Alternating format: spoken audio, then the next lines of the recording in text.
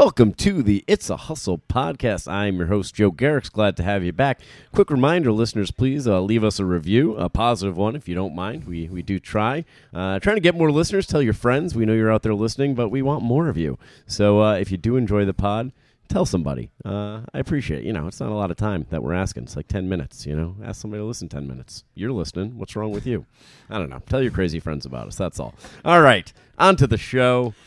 It is indeed a hustle, isn't it? It is a hustle, and that was part of it. Our guest today, Eric Newman. Eric, thank you so much for being here. Joe, thanks for having me, man. What a crazy night we are having tonight. And I love this idea of just doing it while it was fresh. You want to get started on what Yeah, happened? yeah. Because you went up first, so you got the first glimpse of. Yeah, I got to go up first. So we are at the Fairfield Comedy Club tonight, and I know normally we have like a topic pertaining to careers in comedy or performance or art. Today we're going to talk about heckling because we just had a show with a couple people who are most definitely, I would say they're hecklers. I would call them women, I think is the most accurate way to describe. They were definitely women as well. I almost think calling them women is being too friendly to them. They were they were not. They don't deserve that. They don't. They were subhuman. I believe there are great women out there. There are a lot of great women. These were under not them. But so for those of you who haven't been here to the Fairfield Comedy Club, we have a nice little room. We do BYOB, and you know what? Sometimes that's a mistake because it draws in some extra drunkos. But we had a couple women today sitting in the second row in the front. Yeah, and right from the bat, I was hosting, and they were like responding to every joke. Like right off the bat, they were like saying something. Like I started off and I was like, talking to people about the drinking, and they were like, I'm like, who's drinking? They're like, oh, we're drinking. I'm like, oh, what are you drinking? And they're like, vodka. And they just had a thermos. I'm like, you just have a thermos of vodka? And I said something else, and they responded. And then like as I was talking, like it wasn't like stuff that was like call and response. They were just saying stuff. I was like, you don't have to respond to everything. And I thought they would get the message, and then they continued to do it. And I kind of, you try to like... Yeah, I heard you. I mean, you try to do this in a friendly way where it's not going to suck the energy. You did such a good job up top of just like making them aware. And most people get it, right? Okay, yeah. So, yeah. Yeah, like if you're a sensible person and like a comedian's like, hey, don't talk to the comics. And they just kept going. And they went... on during Beecher's set. Beecher was second, and he at the end was joking about it, but kind of making the point. And then when I went up again after that, because he had joked, I wanted to reiterate, because like sometimes when it's jokey, people are like, "Oh, it's cool, he's joking." Yeah, like, "Oh, we're part of it. Oh, he made it okay, so now we can keep going." Right. So I heard you in between. You were like, "Yeah, he wasn't kidding. He made it funny, kidding. And he handled it really well." Yeah, and he handled it great. It's my job as the host, I think, to kind of control that. So I tried to reiterate that, but they just kept going, and they were just shitty drunk people. And I was concerned about it for your set because they were consistent. And then during Dan's set, Dan was third, Dan Altano, and he was great. But actually during his set, they continued to do it. So one of our guys, Ross, went over and like tapped them on the shoulder and just said, "Hey, if you keep talking, you're going to be thrown out." And that's kind of what I call it. But then after I was about to go up right after Dan, and one of the women came out, and I'm like, oh, this might be a good chance to like catch her and like kind of explain like one-on-one, Right. Because anytime I feel like someone's getting called out in front of a crowd, they get very defensive because they go, oh shit, a group of people are watching us get called out. This isn't good, and they have to sort of. And I know that I'm a type of person, and like people are different, but I'm the type of person where like if I get called out and a lot of people are watching, I sort of like it's just sort of like snap back in some way because I'm being embarrassed. So she might have been one of those people. So it was. I think that was handled well, where you sort of like had her on the. Yeah, and that's what I thought. Because like I said, you got to be careful about this stuff. You don't want to suck the energy out of the room. You don't want to take somebody who's trying to be a good audience member and just like needs to be pointed in the right direction. You want to like allow for that. So I just as she was going on, I'm like, hey, I just want to let you know, like, if you guys can not talk and disrupt the show. And she's like, we haven't said anything since the guy said this, and like started kind of like barking at me very loudly, but we're in the back of the room, but she's like loud enough that I'm worried it's going to be heard in there. Right. And I was like, like I appreciate that you've been quite sensitive. I was just trying to like respectfully let you know, like I didn't want you to disrupt the show, and I thought this would be a nice time, to talk to you about it, but I think you don't understand because you're still being very loud. And she's like, well, this just makes me feel like we might not want to come back here. And I was like, okay, great. Like, that'd be really good. Could you not be here now also? Yeah, like, I don't know if you, like, feel that, like, your $20 is what's keeping us in business. Right. Don't come back from the bathroom. Yeah, like, drown yourself in the toilet. So, but whatever. So I'm like, I'm just going to avoid her and, like, try not to, like, do anything to egg him on. And then and then I brought you up. Do you want to take it from? So what happened was, God, Emilio says what happened, dude. If I'm on the phone with Emilio, and I know you have a really close relationship with him too, he'll say like, well, what happened was like 1,000 times. So I just found myself saying it. I'll have him on speakerphone because my girlfriend and I will be like we'll just be at her house or whatever, and I'll have Emilio on speakerphone. He'll be like, well, what happened was, and we'll crack up because we'll like count how many times he says it, and I just found myself. I'm gonna have to start it, listening for that now. Yeah, you'll hear it a lot. But anyway, so what happened was, I think probably within the first minute I didn't really hear them. I kept asking you guys, and I kept hearing you guys interact with someone in the audience. I didn't know who it was. And to be honest with you, I'd rather not know because sometimes, like, I feel like, and this is why it's good to sort of, like, not watch the show beforehand and just sort of have no prior knowledge of what's going on in the room, because then you get to experience it fresh and sort of, like, take in every moment in like a fresh way. Yeah. And I think sometimes when you know who's heckling, you kind of go up there with a little bit of aggression towards that person. And I've had a couple times, particularly one at the comic strip, where I threatened to fight 5 people in the audience, and it just definitely was like a very not proud moment of my life. And it's because I had watched them sort of be a pain in the ass to all my friends before I went up, and it built up, and you're getting angry. And so I kind of, one of the guys, really nice guy who works here, I forgot his name, but he said to me, he's like, do you want me to let you know who it is? And I was like, you know what, I don't want, because I'm sure I'll be aware of it very quickly. Yeah. And within about a minute of my set, I was like, that's them. And there was one that was worse than the other. I heard her making comments, talking. She didn't really shout anything out to the stage, so I was like, you know what, it's more like talking amongst themselves at that point. I'm not gonna, and I know I told you beforehand, I was like, if it happens, I'll give them a warning. And and we were prepared. I told my guys. By the way, you guys handled it. That's shout out to Fairfield Comedy Club. I mean, just, and it's so helpful, Joe. It's like sometimes you go on the road and you do some rooms sometimes where people just sort of like don't put comics first, and you're doing it on your own, and you guys just did like a fucking superb job of just monitoring it. It's tough, right? Because it's a balancing act. You don't want to throw people out. You don't want to throw people out. Just like it's you want to start fresh and give them a chance. There's a chance that during your set they're going to be fine. If that's the case, everybody can finish and have a nice night still. Right. And I'm always comic first, so I go like, I don't want my buddies dealing with this shit when they don't have to. But if they choose to and don't make a big deal about it, so be it. About 2-3 minutes in, I started noticing it was becoming slight distraction. They were like talking, saying little comments. And then what I did was, instead of, I think I would have handled it differently maybe 5 years ago. I think 5 years ago I would have just tried to speed through and whatever. And I think I slowed down, got quieter on the mic, because I sort of wanted to draw attention to it. Yeah, let them realize that everyone can hear them. Right. And then if it continued, I wanted to say something. I was like, okay, I'm going to sort of slow it down, be real quiet, let them draw attention to themselves. I'll say something.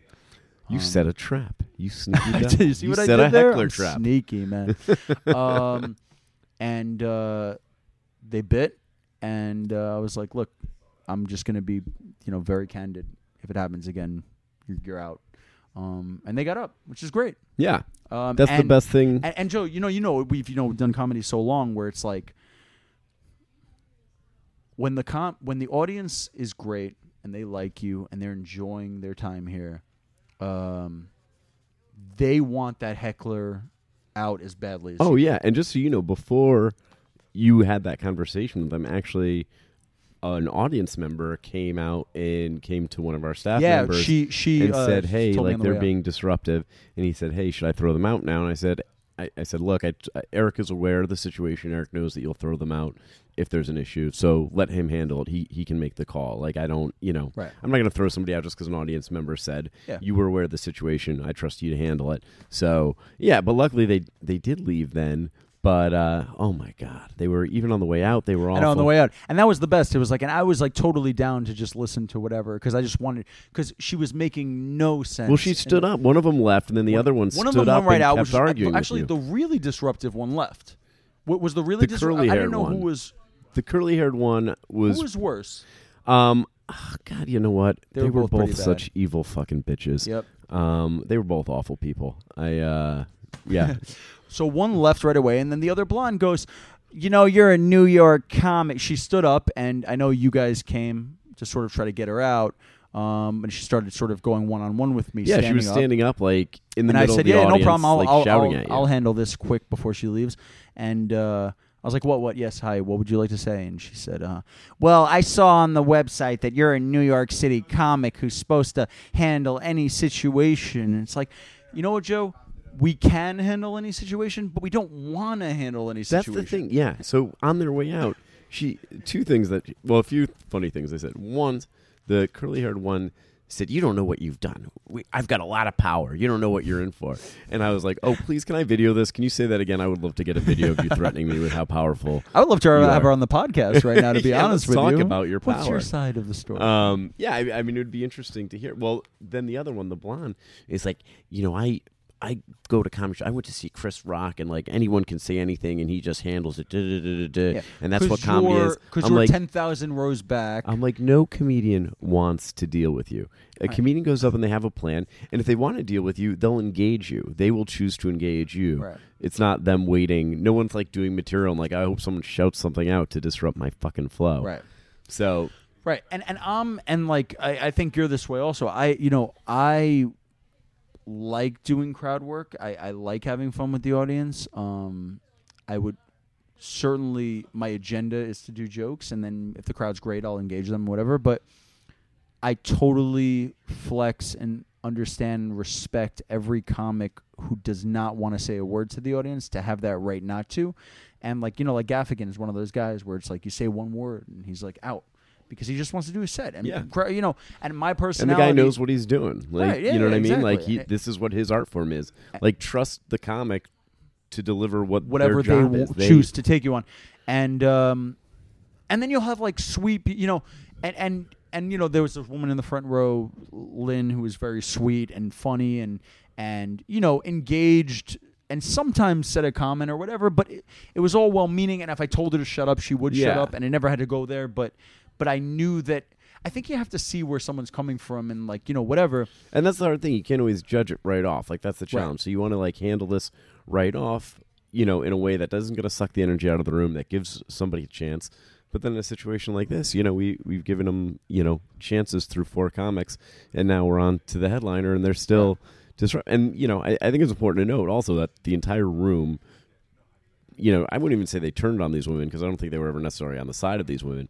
But, when you kicked them out, they were thrilled. Like, they were clapping. There was an ovation. It's just distracting. If you're trying to listen to a joke, and I see this sometimes where it's like, I'm very, super aware of just everything that's going on in the room at all times. I'm just sort of, neurotic that way. But, there were a couple times where she was talking to her friend, and people from a row or 2 rows behind her were just sort of looking at her, trying to concentrate, but people turned around and shushed them. And miss, and right? It's like jokes are so sensitive. They're just like you miss a word, and that could mean timing. There's everything. And that can mean the difference between a joke killing or a joke bombing. I mean, if you missed an important piece of information that's even in a word or a beat or whatever it is, throws everything off.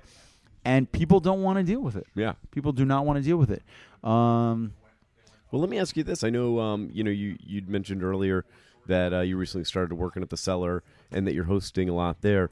Does this kind of stuff, are you getting that there, or are people a little better trained there? Like, is it just... So it's interesting because I've only been there a month, so I'm super, super new and just the new guy. Yeah. I have the stench of the new guy all over me. But from what I can tell, I'm hosting, and the Cellar, for example, I was there hosting 2 shows last night, and they have first of all, dude, they just do such an amazing job in pretty much every conceivable aspect of comedy. So McDougal, the original room, has 4 shows on the weekends. They have a 7. 8:45, 10:30, 12:15. Yeah, and they cycle that room out. It's like everybody down the stairs, out the other stairs. Right? They know what they're doing. Exactly. There's a couple things that sort of make it a little more challenging to get people in and out. First of all, they have a no cell phone policy. So they put the phones, the manager or the bouncer will tell them to put the phones, or Cedar will tell them to put the phones right in a pouch, put them in a pouch, they lock it. So sort of like if you try to take your phone out, you're making attention to the fact that you're trying, everybody sees that you're trying, so then you'll get escorted out. But the shows typically run a little bit delayed because it's just like it's all sold, everything's sold out and it's in and out and whatever. So typically I've gone up where it's like sometimes I go up, it's like, the room's not fully seated yet. Just because it's been delayed and they have to sort of get it started before the so I'm in a little bit more of a and the crowds are so far have been really, I've done like maybe 5 or 6 shows there so far. They've been like good, and they only so far I haven't had anybody engage me until I engage them. And I go up and I do crowd work and whatever, and then a couple jokes at the end to get them ready for material. But yeah, I mean like someone like Gary Goldman. Like Goldman was on my Late Show yesterday, and he's my favorite comic probably ever. He's Genius, unbelievable. Yeah. He's of the mindset where it's like, maybe I'll engage you a tiny bit. He typically just sticks to his set, but if anybody says anything, I mean, like, people are really aware, and like the bouncers and the managers are like, they stay right outside the door or just slightly right inside the door, and just like if anybody says anything, right away. Yeah. And the sellers like that. I mean, like, I think they know which comics. I think it's like a case-by-case basis. Yeah. But ultimately, if you're a comic who does not want somebody to engage, does not want an audience member to get involved at all, if an audience member says one word, they come right over to you. They say, "Don't say another word." If they said it again, typically you're out. Yeah. That's and they have, and that's what that's one of the things that makes them so great. I think. Yeah. It's a tough balancing act, right? Because I would like to be able to do that, but I also want to there's people who don't know, know, and I wish there was like a training program for people before they go to a comedy show, like how to fucking act. You should have to go. It's crazy. Like, these women tonight actually thought, like, people, like, comics like that we wanted that. And I'm like, we could not be any more explicit throughout the show that we do not like that. We couldn't have asked anymore.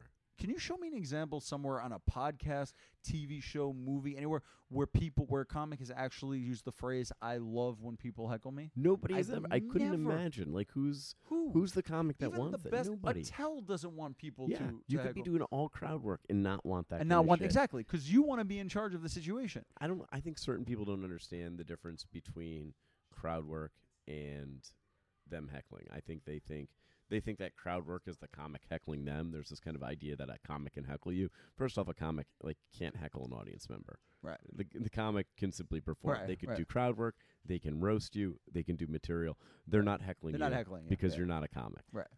But some people think that when they're heckling, that they're like, oh, we're making it better. We're like, we're doing crowd work with the comic. It's like there's a fucking difference. Like, you need to let the comic do what they know they're good at doing. Like, they have a plan. Like, whatever they're doing, they know, And I would say, and I can't put an exact number on it, but if I had to guess, I'd say like 95% of people, crowd members who just say a comment or just who say something a little disruptive and then get shut down by the comic, probably in a funny way the first time, understand, like, I'm not going to do that anymore. Yeah. And then you just got that 5% where just like, it's like, well, that's, and that's helps. What I thought it would be today. I'm like, I'll just say, hey, you don't need to have a retort to every joke.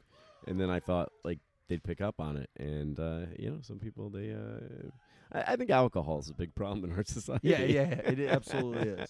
I hate to say, I used to be a fun guy. I used to drink a lot. And now I'm like, oh, you know what? We gotta stop the spread of toxins. It is a spread, dude. It absolutely is.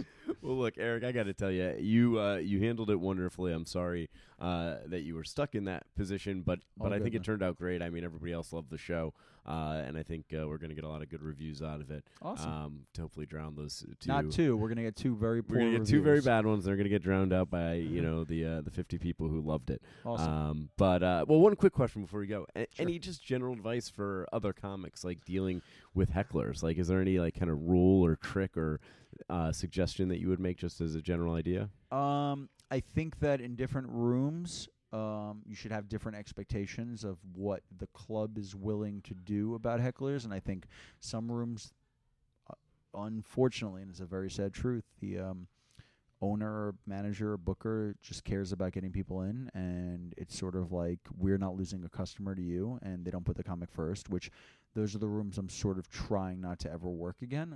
Occasionally I come across one, but I would say sort of like just understand where you're at, what your surrounding is, understand how the manager or booker or host or whoever's running the show prioritizes the show and the comic and the audience. And I would say don't do anything you're uncomfortable with. Like if you like handling it, and some people do, handle it.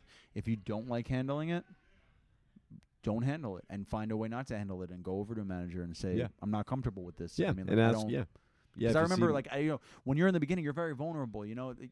Doing it a long time, you develop thick skin. You know how to handle more and more situations and in a better way. But when you're first beginning, you write 5 minutes. You're very vulnerable up there. You've memorized the 5 minutes. And any person that says one comment disrupts your flow and disrupts. And I think just know yourself and understand who you are. And whatever comic you are, just know where your limit is and where your comfort zone is and where it ends, and sort of like just be in tune with that. Yeah, I think that's good advice. And I would add, probably like carry a weapon and brandish it on stage if necessary. Definitely. Sometimes you pull out a Glock and people just shut up, sit down. So, well, Eric, it's always a pleasure. Hopefully the 9 o'clock show will go a little bit smoother. Thanks for listening to the It's a Hustle podcast. If you enjoyed the listen, please give us a review on iTunes or Spotify or wherever you're listening to your podcast. Special thanks to Eric Donnelly of the Alternate Roots for our amazing theme song, to Brendan Ruane at Light Switch Advisor for our website and social media needs. Check him out if you need any help in those areas. And, of course, to Vans, who provide all of our footwear. Have a good one.